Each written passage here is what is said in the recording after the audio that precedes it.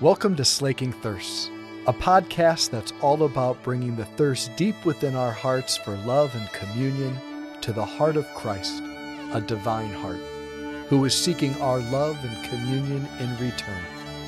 The hope is that the two thirsts would meet and both thirsts would be slaked. Theology of the body. It's the study of God as revealed through our bodies. It's how the story is revealed through our bodies. The thesis statement again, the body, in fact, and only the body is capable of making visible what is invisible, right? The visible makes the invisible tangible, right? That the body transfers into the visible realm of creation the mystery that's been hidden in God from all time and makes it tangible and present, right? So God himself is an eternal exchange of life and love, Trinity. He's stamped that image of himself into our very bodies as male and female in the call of the two to become one flesh, right? So as a couple, we are, St. John Paul II, if he did have, this sounds scandalous to say, if he did have anything major to contribute to the tradition, which he obviously did, but one of the great contributions that he made was saying that man becomes the image of God not so much in the moment of solitude, meaning not so much simply when Adam's there alone. He said we become the image of God in the moment of communion, when Eve shows up. So we are imago Dei, image of God, but we're most particularly imago Trinitatis. We're in the image of the Trinity, right? Our masculinity and femininity, the complementarity, the call of the two to become one flesh, how that reveals the life-giving love of who God is. But that also further reveals the kind of relationship that God wants to have with humanity, which is not simply one of close friendship, right? Our Protestant brothers and sisters, they say all the time, having a personal relationship with the Lord. Like, that's good, but that's not the full extent of it. Like, that's not the goodness of the good news of the gospel. The crazy proposal at the heart of the gospel is that there is a proposal at the heart of the gospel. That God approaches every human soul and says, will you spend eternity with me? Will you open yourself to unite your nature to my nature for all eternity? Will you let me in? That the least inadequate image that God has for explaining how he wants to relate to us is that of human spousal love. Human spousal love. So theology of the body, it's so much more than just a fifth grade chastity talk. Yes or yes? Good. It's so much more than a fifth grade chastity talk. It is revealing all the mysteries. It's revealing all the mysteries that God is speaking to us, we would say, in sign language. And this is part of what Jen was getting at in her talk, that the most eloquent, powerful sign that God uses, first he uses the sign language of creation, but then he's using most powerfully the sign language of our maleness and femaleness. So we've looked at what is theology of the body, why it matters. That was my talk. We've looked at original and historical man, where we come from and where we are now, and that's a lot. That's a lot. You've been through a lot already. And Hawaiian sandwiches in your bellies. I mean, what a day. What a day, right? Come on. But what I get to talk about now, I get to come in and finish the third part of that triptych, right? So we have original man, historical man, and I get to talk about eschatological man. I get to talk about our destiny, which really is, in many ways, it's the good news of the good news. Like, this is the best news. Like, I secretly feel like I've got the best talk to give to you today. Not like just simply in quality or content, but I think just like the fact that, like, this is the gold, people. Like, this is the really good stuff. This is the good stuff. I get to talk about how all of this will draw to a close. I'm talking about our ultimate destiny. I'm talking about heaven. I'm talking about heaven, which is way better than talking about sin and dysfunction and our disordered desires. Like, this heaven's way better than talking about all that. But man, do we have some really amazingly pathetic images of heaven that we carry in our minds. We have some really amazing and pathetic images and understandings of heaven that we just kind of pick up and absorb from the culture and from art and things like this. Like, I remember as a little boy flying with my family on vacations and looking out the window, and like, you look out the window, you see the clouds. You're like, this is heaven, right? Like, who's thought that, right? Like, I'm the only one. Cool, okay. you look out the window and it's just like there's something about this that is heavenly, right? It's glorious, it's beautiful. But this isn't heaven. And yet still so many of us like carry this very childish, naive view of heaven. We think of it, who's here seen the Pixar movie Inside Out? Okay, awesome Pixar movie. It's really not for kids. Like, of course it's for kids, but it's not for kids. Like, you're a grown-up, like losing it. It's so deep. But I'll just show you this. This is how we picture heaven. I think a lot of us. We think of it as Cloud Town. Look, it's Cloud Town. That's my favorite. Oh, it's so soft. Oh, let me try. Hey, what's the big idea? You better fix that wall or else you're in big trouble. Hey, you're saying your husband was blown away by an elephant. Was he with anyone? Yes, and there she is. Hey, come back here. Forget it, Jake. It's Cloud Town. Forget it, kid. It's Cloud Town. This, I know this might seem childish, but like this is in some ways like this very kind of naive image of heaven, that like heaven's the great big glorious room where God is, and we all get our cloud house and our cloud mailbox, and like God walks by on the sidewalk, like, oh, there's God, right? Like, he's bigger than I thought he was, right? That's not heaven. Listen to this from Peter Kraft. No one longs for fluffy clouds and sexless cherubs, but everyone longs for heaven. No one longs for any of the heavens that we have ever imagined, but everyone longs for something no eye has seen, no ear has heard, something that has not entered into the imagination of man, something God has prepared for those who love him. No one longs for any of the heavens that we've ever imagined, but we all long for heaven. Like, what is this hope that we have? What is this destiny? What is this thing? What is this heaven thing that we're all like aiming towards? This eternal life thing. That's what we're looking at this afternoon. And I want to start with this. I want to start with this guy. This is my grandpa. This is my dad's dad, Dick Schultz. He died January 19th, 2020. He got out of here right before COVID hit. He was a genius. He was an amazing man, absolutely amazing man. Lived through the Great Depression. He served in the Navy, was a high school teacher, tennis coach, student government body, advisor, all those things. But I didn't know him as any of those things. I knew him as Bop. He was my Bop. My oldest cousin, Brad, it's the oldest cousin who gets to decide what grandma and grandpa's names are. He couldn't say grandpa, so he's called him Bappa. So he was Bop to all of us. He was an unbelievable man. And I miss him terribly. He was diagnosed with pancreatic cancer in it was October of 2019. And he had been losing weight for a while, and my dad finally got him to the doctor, and he saw, that this is what was going on, and it was bad, and it was aggressive, and there was nothing we were going to do about it.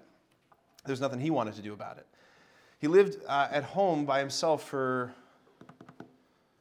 about a month or so, month and a half. And then it was right around Thanksgiving that he just was not ready. He was done living by himself, and he moved into my parents' house in Hudson. And that's where he was until the very end. And it was an unbelievable gift to be with him through those final weeks of his life.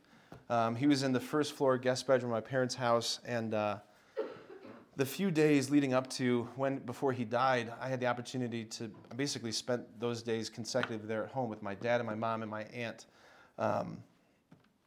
Pam. And he wasn't connected to any machines. He had a nasal cannula for oxygen, but I gave him the sacraments and would pray over him, and just to lie in the bed next to him as that he was getting ready to go home. And one of the most amazing things you get to do as a priest is you get to be so close to death and dying. It's an unbelievable privilege. And one of the prayers that you get to pray as a priest, like the reason why you want a priest at your bedside is so that the priest can pray this prayer over you called the apostolic pardon. It's very short, and it says, by invoking the authority given to you from the apostolic see, meaning the highest authority that the church has, I forgive you of all temporal punishment due to sin. And essentially, it's just wiping the soul clean of everything and saying, when the Lord calls you home, you're going straight home. It's the do not pass go, do not collect $200, you're going straight up. And I had prayed that prayer over him a few times, just to make sure. So I knew where he was going. I knew that he was ready. He told us that he was ready. I'd asked him before he was no longer verbal, I asked him if he was scared. And he said a little bit. He said a little bit. And then he said this to me. He said, when I was a little boy and I would get scared, he said, I would ask my mom, or my mom would tell me, Dick, just say, Jesus, take me by the hand. And so he told me, he's like, I've just been saying that over and over and over and over again. Just, Jesus, take me by the hand. And he said, death is like a turnstile. Like we all take our turn. We will all take our turn and go through that gate. Like I knew where he was going. I knew that he was ready. He lived an incredibly beautiful life. And I didn't want him to die. I didn't want him to be gone. It was 4 years this past January. And as a priest, I mean, I've lost track of how many funerals I've said. And the funny thing about, like, we don't know how to do death, partly because we don't really have the theology of the body in our minds and hearts yet as a church, and we certainly don't have a proper view of heaven yet in our minds and hearts. So we say stupid things to each other around death. We say things like, oh, they're in a better place, or God needed another angel, you know. Well, screw that. I wanted my grandpa. Like, God's God, he'll be fine. Like, I don't want him dead. Like, if you think about all the loved ones that you've ever buried, we don't want them dead. Nor do we want them to keep extending the life that he had. Like, it's not like I necessarily wanted him to keep living the way he was living either. Like, I want him fully alive. Like, we all know that everything and everyone will die. And yet, why do we want life and love to last forever? Are we crazy? Or is there something deep in our hearts that knows that we were made for a love and for a life that doesn't end? Is it possibly true that our hearts in this rebellion are being prophetic and telling us, no, you're actually made for a world where life and love don't end? Jen showed us in her presentation a bunch of those pictures of the beauty of creation. Beauty has this way of bypassing our minds and just getting deep in. Beauty, Pope Benedict says, beauty pierces us. It's like a dart. It causes us to ache and to, like, that's why I was moaning, right? Like, you see something beautiful, it just takes your breath away. This is why I both love and I hate spring. I love and I hate spring. You ask the question, like, what's your favorite flower? In my head, I'm thinking all of them and none of them. I love and hate flowers. Like at my parish, for the people who decorate Sacred Heart are unbelievably talented. Like the decorations for Christmas and Easter are just off the chain. So stunningly beautiful. I love them, like the decorations, the flowers, and I also, I hate them. Because the poinsettias that surround the altar that just bring such beauty to the sanctuary, it's unbelievable. But like what my heart knows is that give it 2 weeks. And what are the poinsettias going to be doing? Dying, wilting. Like the Easter lilies, gorgeous. The church is erupting in beauty. All of it just trumpeting out the glory of the resurrection. Life, right? Give it 2 weeks. Even shorter, Easter lilies shriveling and dying, and like the flower petals fall on the ground. I love and I hate spring. We in Northeast Ohio, we need to be reminded that this is coming. Okay, like this is coming, right? Every year, like the trees, it turns magical. Like, how can it be that these trees that once looked so dead are now like this? Like, and it's stunning, and the fragrance is stunning, and yet it's going almost as soon as it comes. And if I'm honest about my heart, what I see in there is I don't want beauty to go away. I want beauty. I want a beauty that stays, that's secure. I want love that stays and that is secure. I want life that stays. I don't want a little bit of friendship. I want the fullness of friendship. I don't want a little bit of tasty food. I want all of it. Chris Cavoli, he wants all the tasty food. Right, Chris? It's true. You want all of it. I don't want just a little bit of it. I want all of it. Like the Lord, He gives us these moments throughout our life, these experiences where our hearts are burning within us. Like there's these moments where like life is happening and then all of a sudden like life is happening. Like you're going along, all of a sudden something bubbles up where you're like, whoa, freeze. You're looking for like the remote control of life. And you're trying to say, I want to freeze this moment. I want to bottle this moment up. This is why, as Jen was saying, like this is why we take pictures of things. I'm convinced of this. This is why we take pictures of these beautiful scenes and beautiful sunrises and beautiful fields and beautiful flowers. Why? Because there's this desire. I wish I could freeze this. I mean, in every single person who's ever taken any picture of any sunrise or sunset, what do you always say when you show the picture to somebody? It doesn't do it justice. It didn't actually look anything like this. But look at this anyway. Hang on, look at this one, right? In the fall, one of my absolute favorite things in the fall is driving when it's a cooler fall night, but you can still have the windows open in your car, right? And you're driving at night, and all of a sudden, in between the trees, there's a breeze that comes in, and all of a sudden, you just get hit with the smell of bonfire from somewhere. And you're just like, oh, what is that? Right? I know there was a candle store. I forget where it was. Jen, where was the candle? Where's Jen? She's not in here. She used to work at a candle store. What was the candle store she worked at? The Candle Lab. The Candle Lab. The Candle Lab sold bonfire scented candles. I bought 5 of them. To try and have that, to like try and recreate that. But you know what? It didn't do it justice. The Lord, He gives us these moments in our lives. We have these moments in our lives where like these experiences where our hearts suddenly awaken.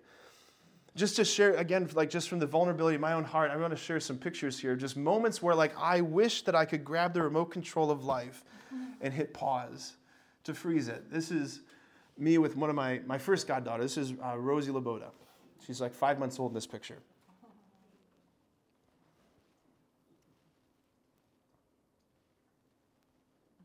I have this picture on the table in the room where I pray in the morning, right in front of the Blessed Sacrament.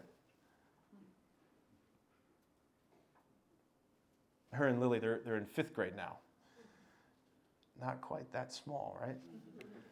But these moments that come in that are just so beautiful and so good and so piercing that you just, like, whatever this is, Lord, I want this to last forever. Like what I wish there could be like a candle of this that I could just keep it. Like there's life and then there's moments that are like so life, it's so good that you wish you could freeze. Even moments like this, right? One of the great gifts of being a celibate is you have such, just a beautiful invitation into so many people's lives that I get to just share life like this. Like, who doesn't want to freeze these moments? Like, there bubbles up in our heart this thing that says, I want this forever. I want this forever. We carry in our hearts a longing for forever. Pope Benedict, he put it this way. He said, man's aching desire for the infinite is like a signature imprinted with fire in his soul and in his body by the Creator himself. Like, pause there. when an artist finishes his masterpiece, he signs it, right? I did this. This is the fruit of my heart. This is the fruit of my mind. This is the fruit of my labors. The Pope is saying that longing for the infinite, that's the signature of God in the soul. That's his way of saying, like, that's his mark upon us. You were made by an infinite God, and you're not crazy for wanting forever. You're not crazy for wanting infinity. The heart's thirst and the body's longing, it cannot be eliminated. What we end up doing, the Pope says it in the more expanded version of the quote, what the Pope says that we end up doing often is that we go in search of these false infinities to try and fill our hearts. We're like this cup that's looking for liquid.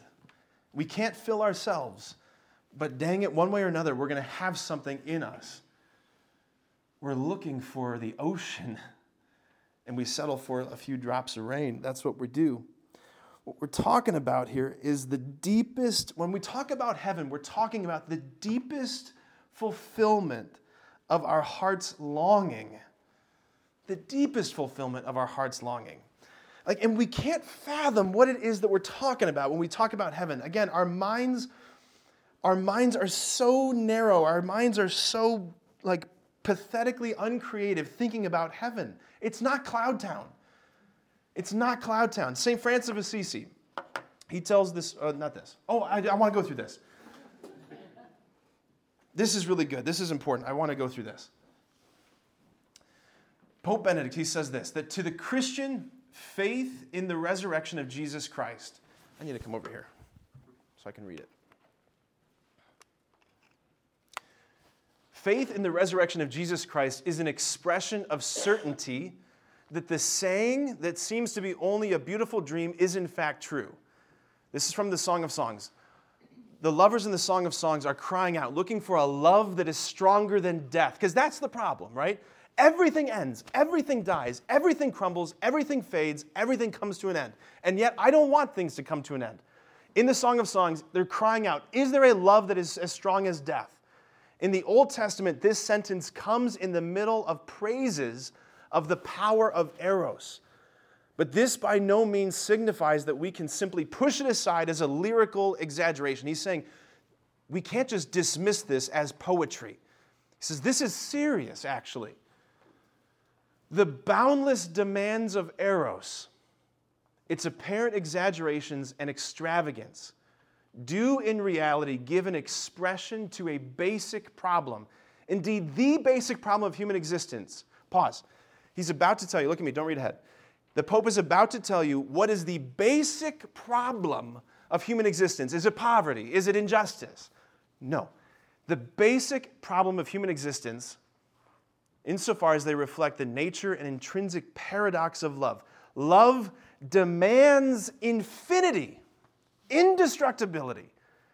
Indeed, it is, so to speak, a call for infinity. He's saying, like, our hearts, this longing, this passion, those moments that you want to freeze. It's like love is demanding. I want the fullness of life, the fullness of love, the fullness of flavor, the fullness of friendship, the fullness of good, endless beauty, endless goodness. Love demands it. Love demands it. And yet, but it is also a fact that this cry of loves cannot be satisfied. That it demands infinity but cannot grant it. That it claims eternity. I want eternity. But in fact is included in the world of death. That's the problem.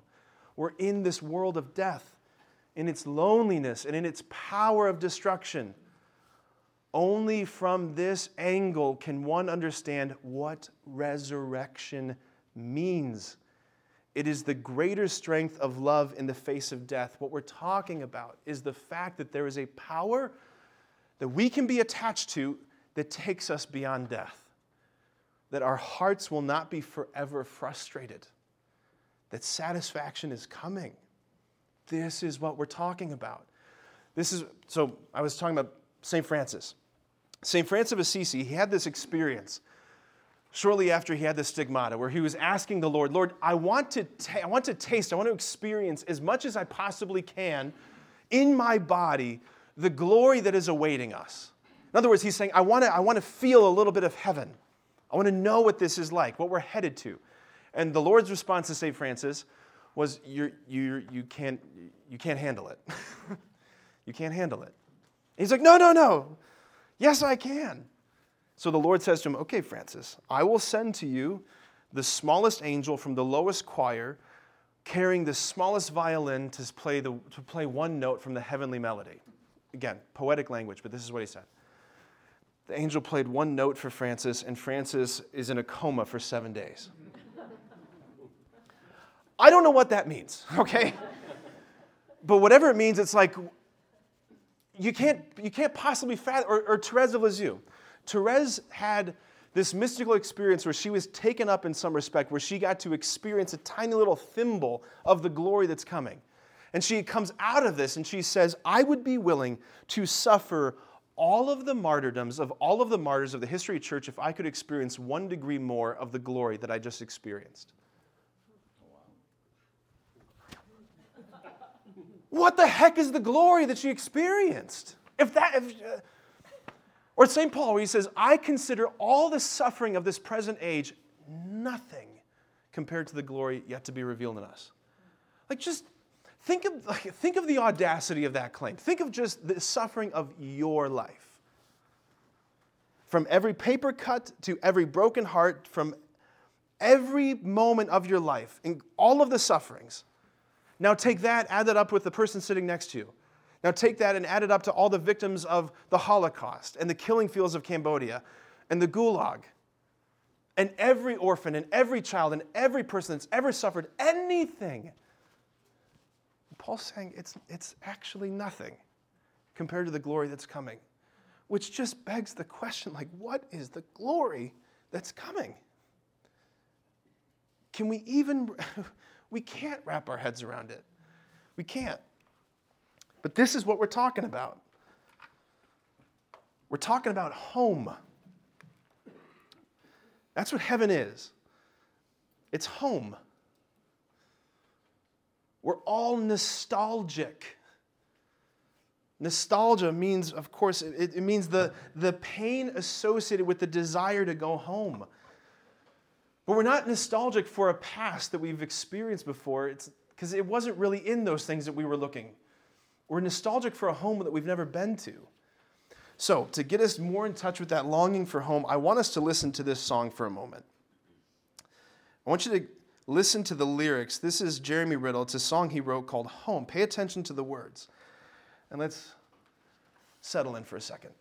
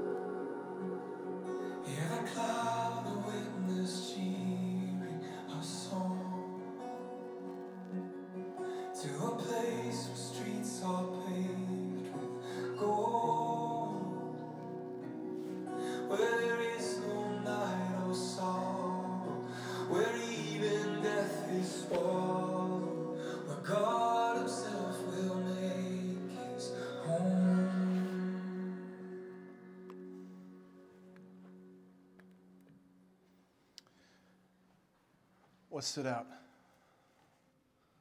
What lyrics, what words, Jake? Glory wafting through the air. Yeah. Someone else. What my heart is aching for. Where my heart is aching to go. To my Father and a wedding, where even death is swallowed, where God himself will make his home. Yeah. Whew. Eschatological man. That's the title of the third part of the triptych. We want to look at this word. Because what the heck does that word mean? If you're ever playing hangman with a second grader, this is a good one. Or transubstantiation. That's another good one. Okay, so eschatological, from the Greek eschaton. Eschaton meaning the divinely ordained climax of things. It's the final end of all creation. It's the last thing. It's the bringing together, the full revelation of where this all is headed. It's the last thing. A better way, maybe a good way to think about it, is ultimate destiny.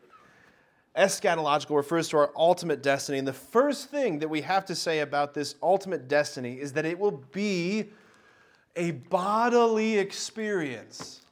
That shouldn't be a surprise given everything we've said already, but it will be a bodily experience. Our bodies, they will be different in the eschaton, in glory, in heaven, because they will be resurrected and glorified, right? St. Paul, this is from 1 Corinthians. This isn't in your study guide, so if you want to write this down, 1 Corinthians 15, I think starting at verse 42, I think, somewhere in there. The body is sown corruptible. The body, is raised incorruptible. Just pause there. What does the word corruptible mean? Able to be destroyed. What does incorruptible mean? Unable to be destroyed. Unable to be affected. You get the idea. It's sown corruptible. It is raised incorruptible. It is sown dishonorable. It is raised glorious. It is sown weak. It is raised powerful. It is sown a natural body. It is raised a spiritual body. If there is a natural body, there is also a spiritual one. If there's a natural body, there's a spiritual one. Look at the bottom of page 18 there in your workbook. Oh, I need this microphone. The resurrection, according to Christ's words reported by the synoptics, means not only the recovery of bodiliness and the reestablishment of human life in its integrity through the union of body and soul, but also a wholly new state of human life itself. Let's just try and take this quote on for size. Did you see? Okay, let's just look. Not only the recovery of body, we're talking about we believe that your body will be recovered. Huh? Again, what did we say about what we know about dead people? They tend to stay, they tend to do that, right? Decomposing things tend to stay decomposed. Not only the recovery of bodiliness and the reestablishment of human life in its integrity, which integrity? The integration of body and soul, right? At the moment of death, death was unnatural. It's not what God intended, right? It is not natural for the body and soul to disintegrate. That's not what God intended for us. Corpses and disembodied souls are not what God intended for the human person. We will be reintegrated through the union of body and soul, but also, what? A wholly new state of human life itself. A wholly new state of human life itself. Something new is being given. Like, you can't comprehend this. N.T. Wright, who's this great Anglican scripture scholar, he puts it this way, and I think it's just a really brilliant and succinct way to say it. There's life after death, and then there's life after death. All of a sudden, you're all like, what? I just thought there was life after death. Life after death. Okay. Our bodies and souls at death separate. That's not what God intended. Thomas Aquinas has this whole treatise on what is God doing with these souls now? He's sustaining them, He's supporting them, He's holding them in being through a unique and singular grace. Because the human soul was meant to be integrated with a human body. For me to be me, it really helps for me to have my body, right? Like those Disney movies where like Freaky Friday where this person switches bodies. Like that's really bad philosophy and really bad theology and really bad. It makes it confusing, right? For me to be me, I have to be in my body. I have to be this body. Thomas Aquinas says that souls separated from their bodies after death are held in this sort of singular suspended grace until the resurrection of the body when we are reunited with our glorified bodies. There's life after death, and there's life after death, which will be a bodily experience. A bodily experience. The idea of splitting, I mentioned this in my first talk, the idea of splitting the spiritual from the physical, saying that when we die, this is most Christians' view of eschatology, of the afterlife, that when I die, my body goes down to earth so my soul finally can escape its mortal shell and float in freedom in the glory of a disembodied heaven. That's not Christianity, that's not Catholicism, that's Platonism, that's Gnosticism, it's certainly not Orthodoxy, right? It's not what we believe. But yet that's how many of us, that's how our imaginations are formed. That's not the truth. We don't die and become angels. It's also a strangely prevalent thing that a lot of people believe. That's like saying we die and become giraffes. Because angels and human beings are different species, right? They're different species. Angels never have bodies. They never have bodies. But the heavenly experience will be one of an embodiment. There's a funny story that Pope St. John the 23rd, when they were renovating the papal apartments, there was, all these architects were putting in bids to design the place. They finally had the person that was going to do it, and they presented the Holy Father with the plans for the renovations for the papal apartments.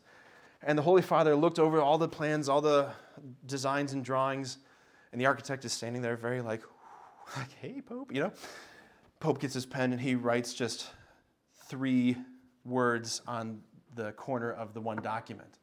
And it was in Latin, of course, because it was the Vatican, it was the Pope. He rolls them up, gives them back to him, and he gets escorted out, and the guy's like, what? He opens it up, and he's like, what did he write? And he sees down in the corner, it just says in Latin, non sumum angeli. He's like, what the heck is that? And so he finds the next person next to him, a bishop. He's like, what does this mean? It says, we are not angels. He comes back to the Holy Father. He's like, I'm so sorry. I probably should understand, but I don't understand. What does that mean? He goes, you forgot to put in bathrooms.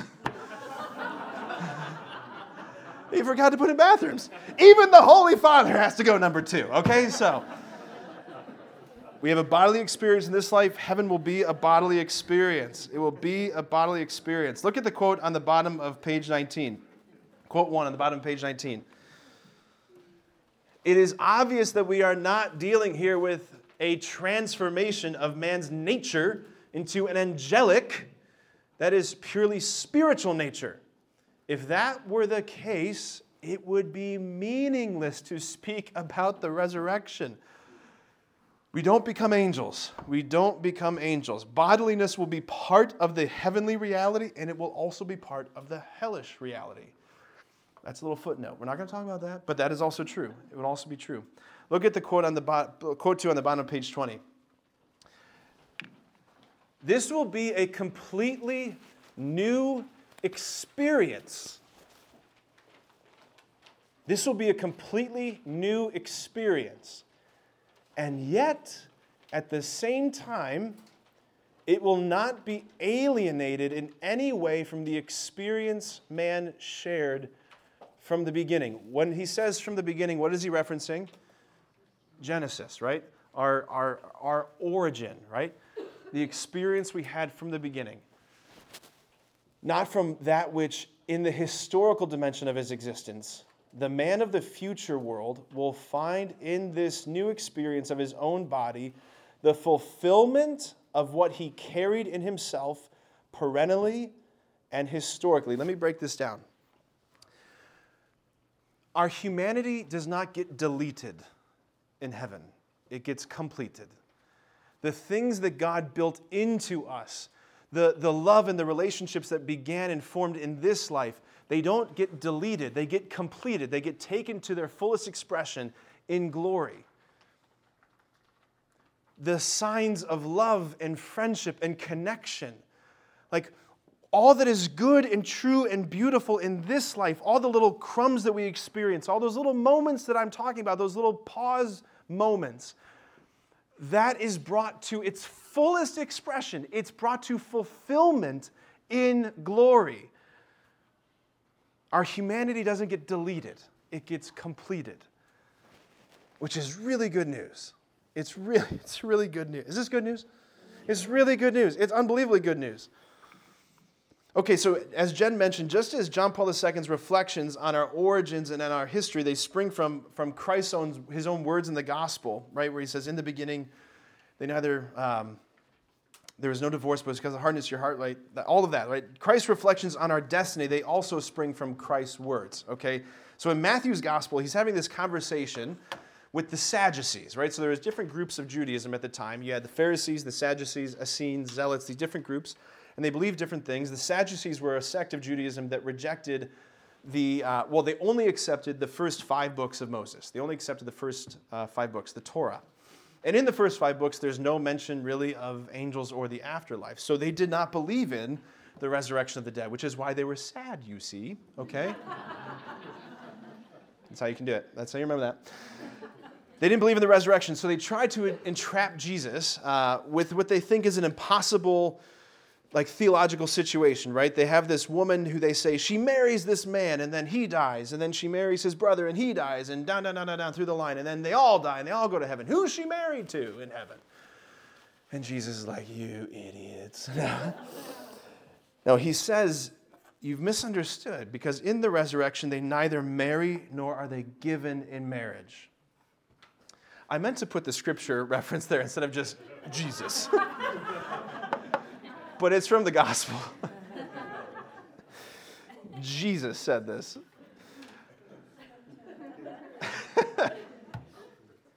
It's not wrong. Okay, so at first, it can seem here that Christ's words, it can seem that they're undermining everything that we've said up to this point about the greatness and beauty and glory of marriage.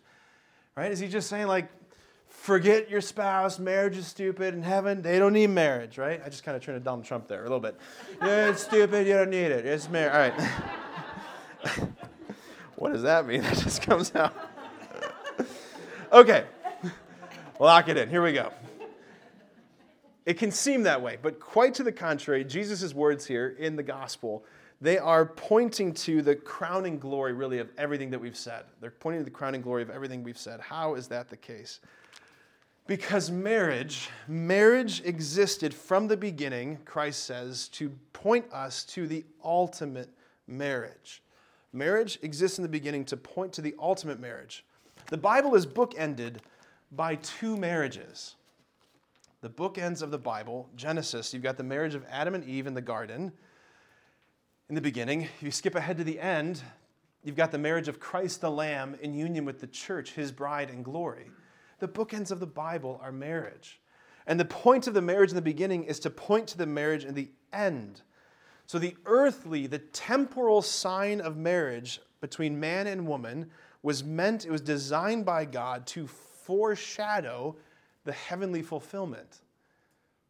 The heavenly fulfillment. It's this is what it's like. This is what it's like. The first human words in Scripture, we heard Tommy say them. The first human words in Scripture are the man gazing upon the newly fashioned body of his naked bride, the first woman who's ever been. He's like, this one at last, bone of my bone. By the way, right, up to that point, Adam is like a caveman. He's just like dog, giraffe, penguin, right? He's just frog, right?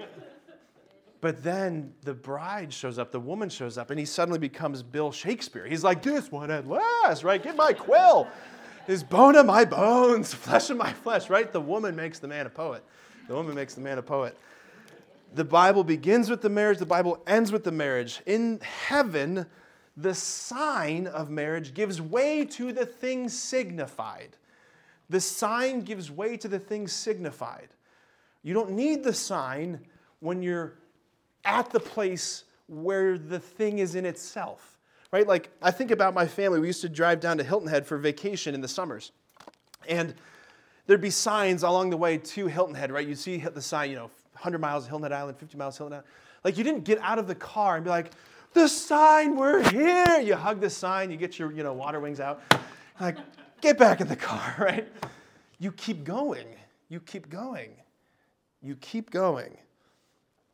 In heaven, the sign gives way to the thing signified. There are no more signs that point you to a destination when you're at the destination, which means this, that there are no sacraments in heaven. There's no Eucharist in heaven. Why would there be no Eucharist in heaven? Because you're with Jesus. Because you're there. You're there. In the book of Revelation, I love this little detail. John is given a vision of heaven, the heavenly city of Jerusalem, and he has this little comment. He says, I did not see a temple in the city. That would have been wild for a first century Jew to say or to hear. What do you mean there's no temple? The temple's the meeting place of God. The temple's where God comes to earth and where we go up to God. Why is there no temple in heaven? Because it's all a temple. All is the dwelling place of God. So marriage is a sign.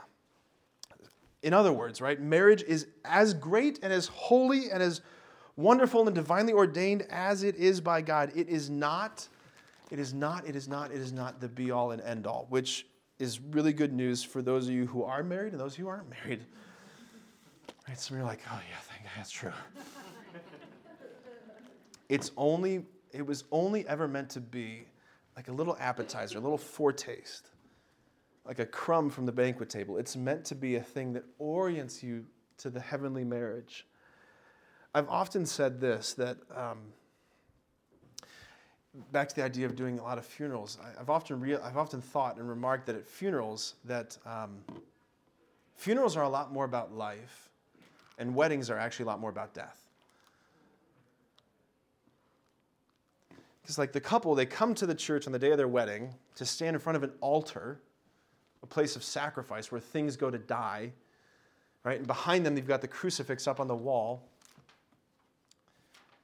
And they're saying to each other, I'm laying my life down for you. And through their vows, what they're essentially saying to each other is, I promise to be the one who will most get you ready to die. I promise to be the one who, in this life, will be the closest approximation to God's love for you. Like, I promise to be the one who will dance this dance of love into glory with you. Like the church fathers, they had this beautiful word to describe what the Trinity is doing. They said the persons of the Trinity are caught up in this endless dance. Perichoresis was the word they used. This endless dance, this giving and receiving. And through their vows, the couple are entering into the dance. And at the beginning, they look like, think back when you were first married, they look like awkward seventh graders at their first dance, right? Clunky and like we're doing this, aren't we? Right? Yeah. We're moving in, right? We're doing this. And it's tough to learn the dance. There's a lot of dying that has to happen, and forgiveness and mercy, and someone's leading when someone else should be leading, and someone's going this way when someone's wanting to go this way. And sometimes the dance feels like it's pausing, but then you resume it, and you're finding your way through it. So that by the end of life, when one of you is closing your eyes on the world, what you're essentially doing is handing them off to the Lord, and the dance continues. The dance never stops. It's an icon. It's pointing to the reality. So the question would be, though, like, why forego the icon? Why give up the icon? Because the icon's amazing. The icon is stunning.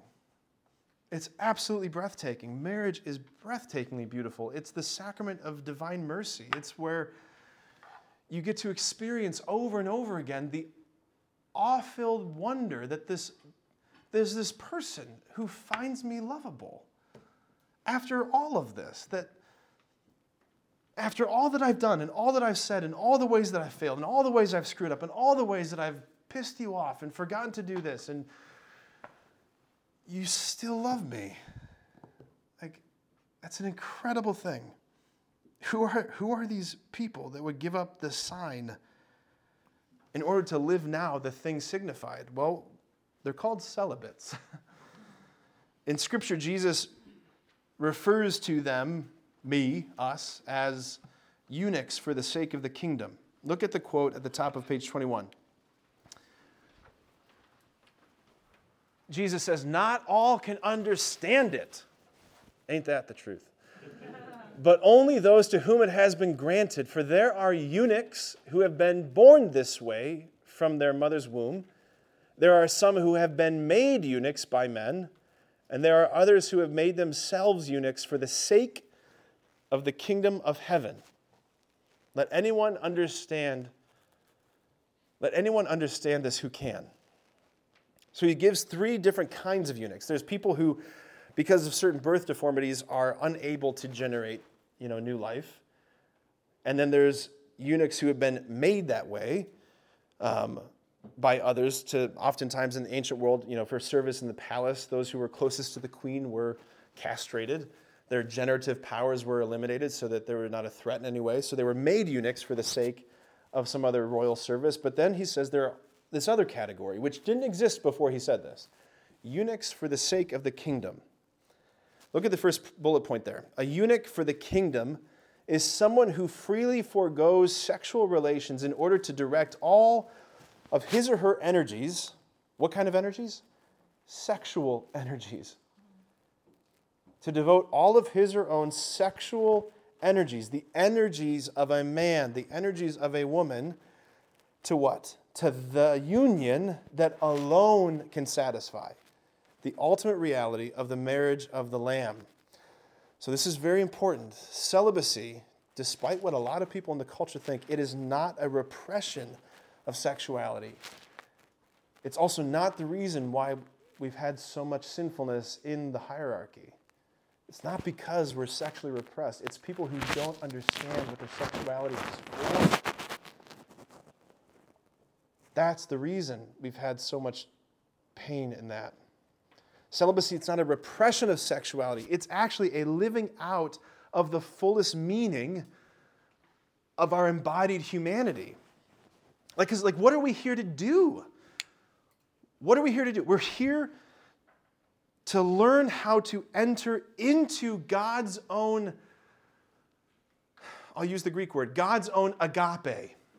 Right? There's 4 words for love: agape, storge, philia, and eros. Agape is that self-emptying, self-surrendering, pouring it out kind of love. That's what this whole life is. It's a school of love. And all the annoying people that God puts in your path, including your spouse, including your kids, it's all the problem. The problem with us is that there's too much of us in us. Right? The reason why God called you to marriage, for those of you who are called to be married, it's not because you're so great and impressive.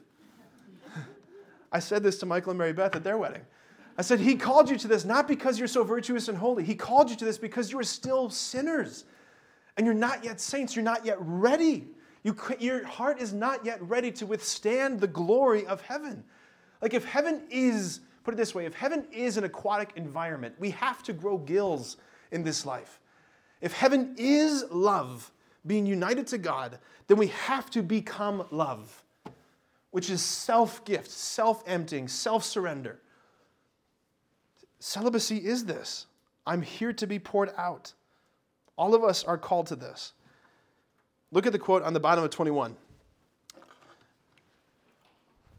The celibate person must submit the sinfulness of his own humanity to the powers that flow from the mystery of the redemption of the body, just as every other person does, whose way remains marriage. What is different is only the kind of responsibility for the chosen good, just as the kind of good chosen is different. What does he mean by this?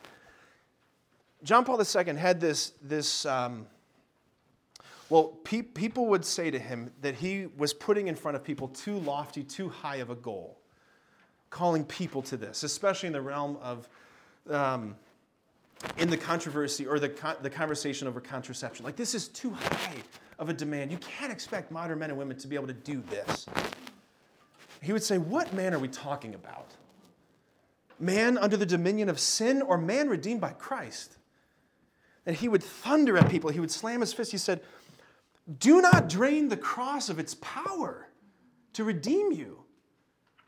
Like, there is real power. And what he's saying is like as a man, going back to my days in the seminary, all of those powers and energies, I mean, millions of years of evolution are telling the body of an 18-year-old boy, get somebody pregnant. That's the deep brain is like screaming, right? So what do you do with that? You don't repress it.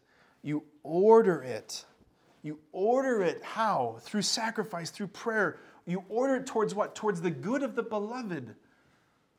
Right? All of the sexual energies that get isolated in the genitals of a husband, right? I'm giving myself to my bride. That sexual energy, that power becomes thematized. It becomes generalized through the whole body and humanity of a celibate priest. Like, all of my humanity is a gift now to the bride.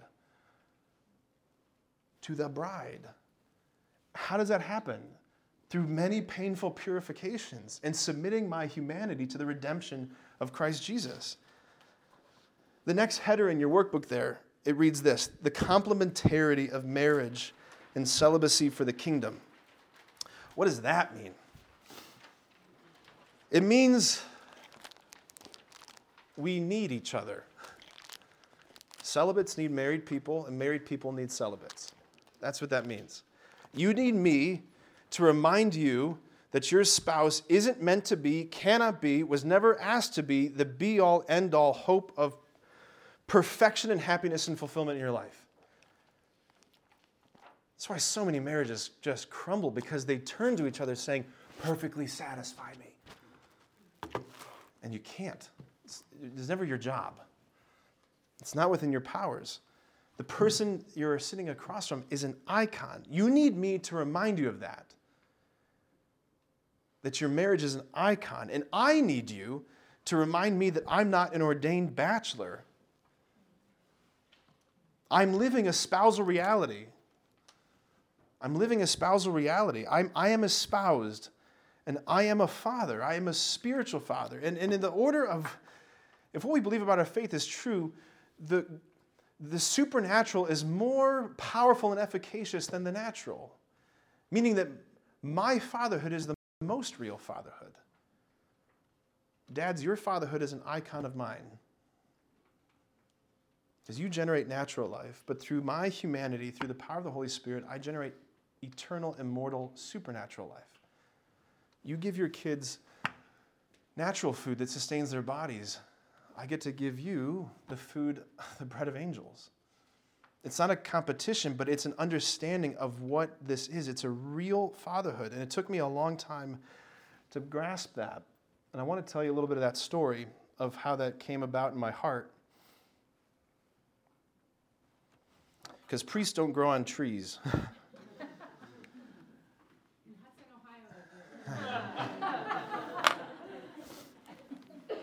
Recognize these guys? That's Father Pat Anderson, Father Terry Gratchen, myself, and Father Ryan Mann, circa 2008. This is, we used to hold this event at the seminary called the John Paul II Night of the Arts. Look at that hair. Heck yeah. It should be. It should be. So I entered the seminary, as Jen said, after 1 year at the University of Dayton. I began wrestling with discernment as a junior in high school, and because, as you just said, Maria, seminarians grow on trees here in Hudson, apparently, and it was just natural for for people in this parish to start asking a young man who was pretty invested in his faith, "Have you ever thought about seminary?" Because we had lots of guys going. When Father Ed was pastor here, I think in his 20-year tenure, whatever it was, there were, I think, in the ballpark of 26 men who entered seminary. All of them didn't obviously become priests, but I think 26 guys entered, which was wild. So I went to Dayton in the fall of 2007. Had a really wonderful experience, but I just knew the Lord was calling me to something else. So I entered the seminary in fall of 2008, begging, hoping, thinking that the Lord would just get this year out of my system. I would get clarity to my questions, and I'd be able to move on with peace. Go find me some Catholic honey and make some babies. That was my hope. Anyway, I'm sure that's written in a journal somewhere. So my time in seminary, my time at Borromeo, which is the undergrad, it was an awesome experience. I came and I really thought, what I saw was, here are men who are pursuing the same goods that I am. Like, these are all men who are in love with the Lord like I am. We're all trying to grow in virtue, trying to grow in holiness. Like, we're all in the same boat and we're all seasick together, and it's awesome. It's just awesome. It was a good time, and I loved philosophy, and I loved what I was studying. But I really hadn't begun wrestling with the implications of what it meant to be in the seminary yet. You know, like, if you stay, you're going to be a priest, kind of a thing. When did that start? Well, that started in First Theology. The seminary went to the Right to Life March, and it was my first time actually going to the Right to Life March. And part of our trip there, we did this visit to the Sisters of Life, did this whole exhibit where you were walking through this exhibit hall, and there were big pictures like this with different people's faces on them. It was a walking audio tour. And as you walked through, you listened to people tell their various stories. And as we're walking through, I stop in front of this one image of this one young man, and he's telling the story that back when he was in college, him and his high school sweetheart, she tells him out of the blue one day, "Hey, I just took a pregnancy test, and it's positive." And as he's telling the story, he's saying, "And I reacted horribly. I basically cut her out. I didn't respond to any texts or phone calls for about 2 weeks." He said, "I was really obviously wrestling with that, so I went to the campus chapel and I just was praying, asking God, I don't know what to do. This is not part of my plan." And he said, "This powerful grace came over me where I felt like it's going to be okay. Like, you're going to be a dad." So he said, "I called her right away. I apologized profusely. I think we can do this. I'll figure it out. I'm so sorry, blah, blah, blah." And she said, I had an abortion.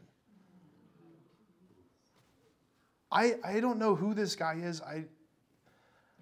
Maybe I'll meet him in heaven. I don't know. But this man's story, it like kicked a door down in my heart that was like, I didn't even know it was there. It was like this SWAT team just entered, and it woke up in me this unbelievable desire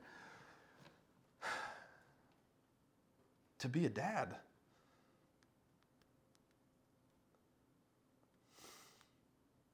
And I came back to the seminary, and it was like, what the hell am I doing here? Like, this is not where you go if you want to be a dad. I remember thinking, like everything felt different. Like, the whole place smelled different. Every doorknob looked different. I'm like, what am I doing here? It was like I was on this conveyor belt. All of a sudden, I realized, oh my gosh, at the end of this thing, they're just stamping out celibate priests. They're not, like, that's all it is. And I wanted to hop off the conveyor belt, but I didn't feel called to. I didn't feel like Jesus was saying, get off, go. And so I stayed. And it, like, this ache just began to settle in my heart. And then fast forward to that summer. One of my high school best friends, Bob Grisa, and his wife, Ellie, they were high school sweethearts. They got married. And I got to be one of the groomsmen in the wedding. It's the only ever wedding I ever got to be in. And this was their first dance song, "Dancing in the Minefields" by Andrew Peterson. Bob loves when I tell this story. He's my parishioner now, so I tell the story all the time. So Ellie, you can see, she's this little thing, right? Bob was a big football player guy. And when it came time to their first dance, I'm going to pause that so you can hear me. We come time to their first dance, and she takes Bob by the hand and she leads him out on the center of the dance floor. That song starts, and he's just like losing it. And I'm sitting out like with everybody else, standing on the edge of the dance floor, and she's looking up in his eyes, and she's just like wiping the tears from beneath his eyes. And it was so beautiful. It was so beautiful. And again, it was one of those moments where a door got kicked down in my heart where I'm just like, I will never have that. I will never have anyone look at me like that. And it's this, I want to be espoused. I want to be espoused.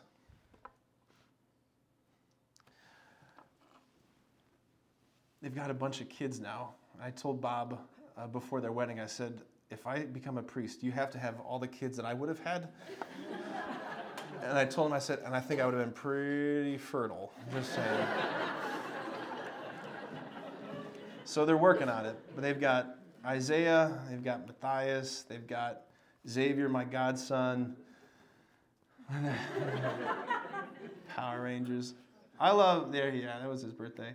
I love this next picture. So Bob's got this full sleeve of tattoos, and Xavier, he wanted to be just like his dad. I got number 4 too, Fulton. Great kid. I love him to death. So I was sitting with this ache. I want to be a dad. I want to be espoused. And I was looking around at the guys at the seminary, the priests of the seminary, and none of them looked like they were husbands or fathers. Like none of them looked like, they looked like professors. They looked like professionals. They didn't look like men whose lives were totally marked by love. And I couldn't understand how priesthood was ever going to satisfy this desire, these desires. I went with a friend of mine to the University of Steubenville for one of their festivals of praise one weekend, a Eucharistic fop, where they bring the Blessed Sacrament out and there's, beautiful praise and worship. And I swear to God, it was like young dad's night that night. There were dads with babies everywhere. There was like babies on hips, babies on shoulders. Guys were curling dads, spinning babies over their heads. It was just babies everywhere with all these young dads. And I remember sitting in the back of the field house, like looking up the very long aisle at the Blessed Sacrament in the front of the church, or in the field house, and just saying to Jesus, like, look how far away you are.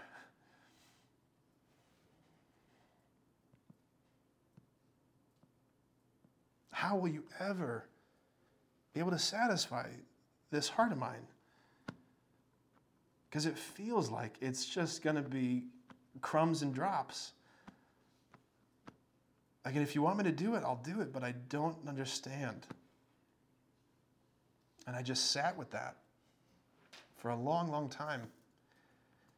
I was back at the seminary one night, and we were having a holy hour, and I opened that part of my heart up again to the Lord, and I just was saying, I don't understand.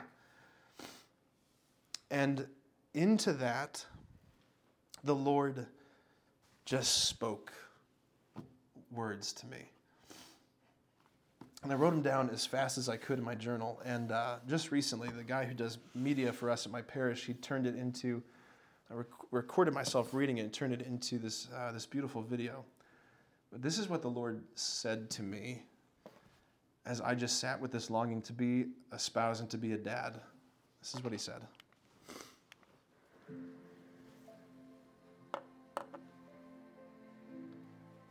O priest of Jesus Christ, you will never have the hand of a loving spouse to clasp in yours, but daily your simple fingers will tenderly grip the humility of God veiled by bread.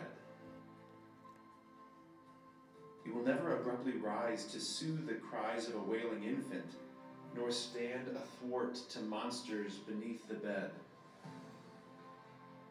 But often enough, you will go whenever summoned to the bedside of the dying, to comfort and anoint perspiring foreheads, chasing away real monsters. You will never comfort a sick third grader home from school with the flu, but you will don your stole to console and absolve countless sin-sick children who long to be healed.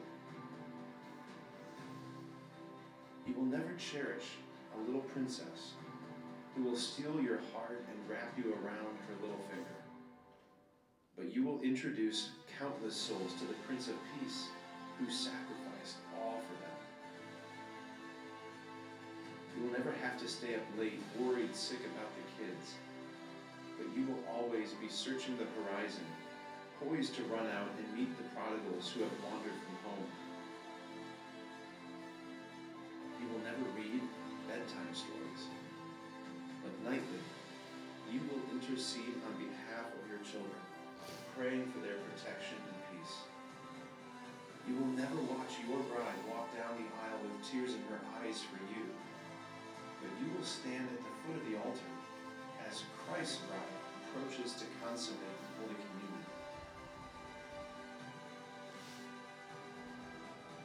You will never grow old with the one you love, but the one you love will make you ever new.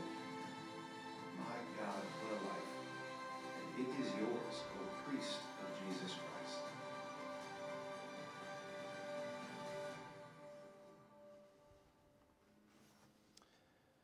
So on May 21st, 2016, my 5 classmates, we were nose down on the marble at St. John the Evangelist Cathedral.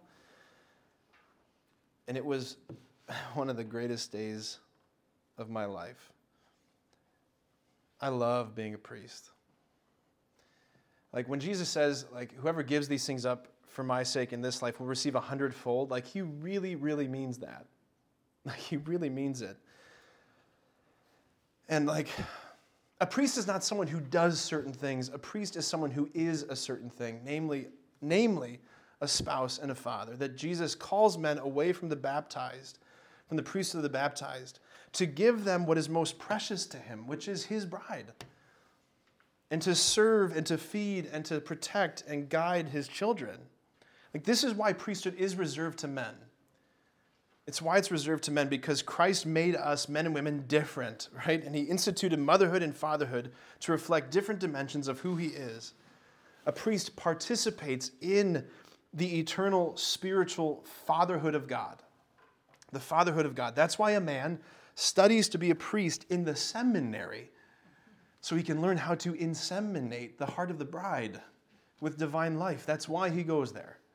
To learn how to give divine life. And like when people ask, why can't women be priests? I used to be able to say intelligibly, why can't women be daddies? That response doesn't work anymore. But their question reveals to me that that person doesn't know what a priest is. They're thinking in terms of function, not identity. Like by instituting the hierarchical priesthood, or by instituting the hierarchical church, Christ did not create a system of power. He instituted the priesthood to remind the faithful that your primary mission is one of receptivity. The Marian dimension of the church, the receptivity, let it be done to me, came before the Petrine dimension. The giving, the hierarchy. I want to end with a few little thoughts here. People always want to know, what's the best part of priesthood? What's the hardest part of priesthood? What's the most surprising part of priesthood? I want to answer all those questions. I would say the best is this, that it's seeing people get it. Seeing the Lord use me to fill someone's heart with divine life. To impregnate the heart of the bride with the life of God. Like when for a person of my parish, when like this is what their heart looks like. Christians are supposed to look like pregnant people. I don't mean like big and, with a big belly. What I mean, when you see a pregnant person, what you know, if not consciously but intuitively, is that this person has encountered another person on a deeply vulnerable and intimate way. The Christians are supposed to look like people who have met the Lord in a deeply intimate and vulnerable way, and that Lord has generated in them a whole new kind of life. And when the Lord uses the priest to do that in other people, it's unbelievable. The hardest part is this. You know how that story goes, that the kid's finding the starfish, throwing them back in the sea, and it's like, what are you doing, kid? You can't get all the starfish. What difference is it going to make? He throws the one in. It made a difference to that one. Right? The hardest part is being faced with my poverty and the never being enough. Never being able to fix situations, being asked to enter into the hurricane of people's pain and chaos and all all you are being asked to do is to make good on Jesus' promise that I will be there. Like Jesus said, I will be there. And you show up when this family's 16-year-old daughter got run over by a car and killed in front of her dad, and you show up to sit with the family, and there are no words in any language for what you can say. All you're just asked to do is just be a witness to the resurrection in the midst of that.